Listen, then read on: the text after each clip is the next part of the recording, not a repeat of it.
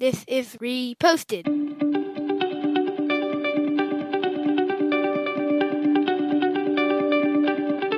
Every morning, Larry and I dig into a quote or idea that has caught our eye. Our hope is that our chat inspires you to never stop thinking and possibly challenges you in a new way.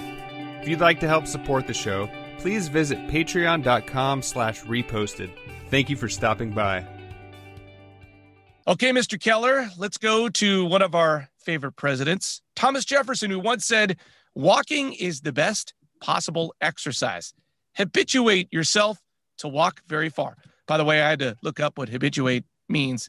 That means to try and do yourself to walk every day. You know, I feel like amongst my friend crew, I'm the only person that sort of walks on a regular basis, with the exception of you, because I feel like you mention every once in a while that you and the fiance go on a walk around the neighborhood, and you mentioned something you saw, and I'm always like, I feel like you're my only walking buddy.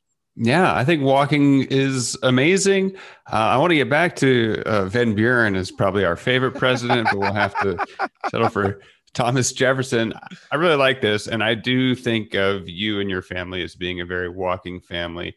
And you sent me this article that kind of sparked this. And one thing I want to push back on that article is to set the bar real low, to be like, if you play a mind game on yourself, you can say, I'm going to go for 5 minutes and maybe you'll walk longer. But if you say you're on a 45-minute walk, you're less likely to do it. I don't know if that's necessarily the best approach. Is walking a new thing? Did you just start that with the fiance, or were you a walker before her? It's definitely a new thing with her because she doesn't like to run. I used to run when I lived in San Francisco. I would run from my house to the stairs and run up and down those. But walking with her is like a good way to spend time together. When you're walking, you're less likely to be on your phone.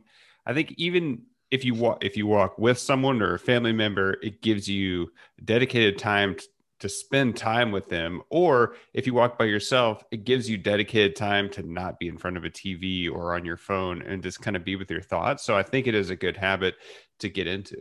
And just kind of to combine those both ideas for us right now in a pandemic, actually for our family, when we go on a walk, the kids will walk ahead of us or go on a scooter ride, and me and my wife can actually be on a date alone. It actually gives us a little bit of alone time to be out on a walk. Yeah, we actually started the tradition of going on walks often during the pandemic because like you're just in the same place all the time. And for like mental health, be like, we got to get out of here. Sometimes if I'm just in a bad mood, going for a walk helps. And do you guys have a set walk time every day, or do you just, it happens? It just like, we live in a very tiny place in San Francisco. There's 5 of us in a 2-bedroom apartment, and it was just like necessity. We just always needed to get out. So there wasn't ever a real reason for it other than like, it's just loud with the 5 of us in this place. Do you know, my question is, do you have lots of friends that walk? Because as I mentioned in the beginning, a lot of my friends don't walk. I don't think I do. I mean, Los Angeles is not very much of a walking city. I think a lot of times, people probably drive by, look at us and think like maybe we're homeless because we walk to the store, and people just drive everywhere. I know people that pay more in their car note than they do in their rent, like cars in LA. There's not very many walking cities. I mean, Santa Monica is more walkable.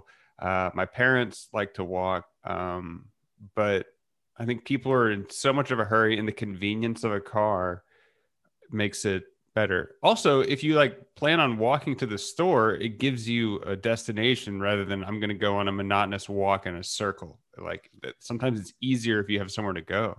You're a big real estate guy. Do you ever pay attention to walkability scores? Oh, no, I don't. I don't look at the walkability scores. I think I look at the neighborhoods, and I don't know what those scores really mean. They seem arbitrary. Well, I think they're based on like, do you have location to a grocery store? Do you have location to like different types of entertainment, that kind of stuff? And they give you like, oh, your walkability things that you can walk to is high or low or whatever. I think I just kind of do that by feel. But yeah, I mean, I guess it matters if stuff is walkable to me. Like my brother is, I think 17 miles from the nearest grocery store.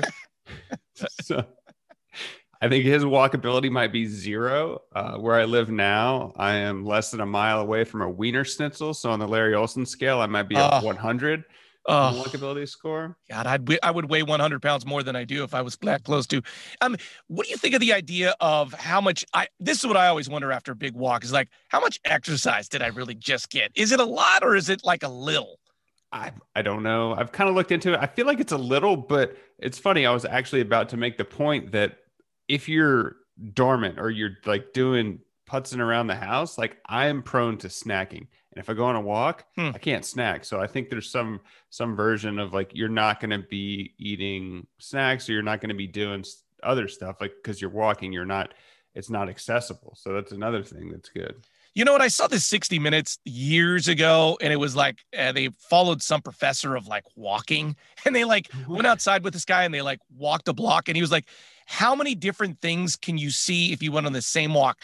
He was like pointing out power lines and sewer labels, and all. Like if you just paid attention, you would see a billion different things every time you went outside and walked. Well, one of the selfish things that we do for our walking is we look at the different houses and design implementations. We're like, ooh, I like that. And then the more you see it, the more you're like, oh, it doesn't look good to have this vinyl fence up because they look cheap and it's obvious, or uplighting looks nice at nighttime. I do lots of judging when I'm walking, like that house, that who would do that to their house, or why would they paint that house that color? I definitely do the walk judge. I want to, what is your take on this? There's a house that I think is immaculate and they take such good care of it. And I was like, I want to write them a letter and be like, hey, I noticed your house and it looks nice. Thanks for keeping it up. And Nicole said, that's creepy. Don't do it. What side of the fence do you land on with that? I'm non-confrontational, so I say let it be. Let it be? But it's a compliment. Would you not want an unsolicited compliment? People like you know what? Do it. I say we already moved out of the neighborhood. Here's my thing. If I was king for a day, I would make it mandatory for everybody to have to walk 30 minutes a day. I feel like you mentioned it. It clears your head. If you're in an argument, gives you a little perspective. You're getting a little bit of exercise. You're breathing a little fresh air. We talk all the time about John Muir. Just puts you in a different mood to see a tree. If I were king, 30-minute mandatory walks. It also gives you momentum into your, like if you do it the first, no matter when you do it, if you start your day, it gives you momentum into the day, or if you start it like ends your day, a book ends your day well. I make my bed every morning because it's like one completed task that gets you moving forward. And so like doing the walk, whether it's like, hey, I'm going to go walk around the block, like you just get movement and it's easier to keep going than if you try to get off the couch to start a new task. My wife makes my bed every day.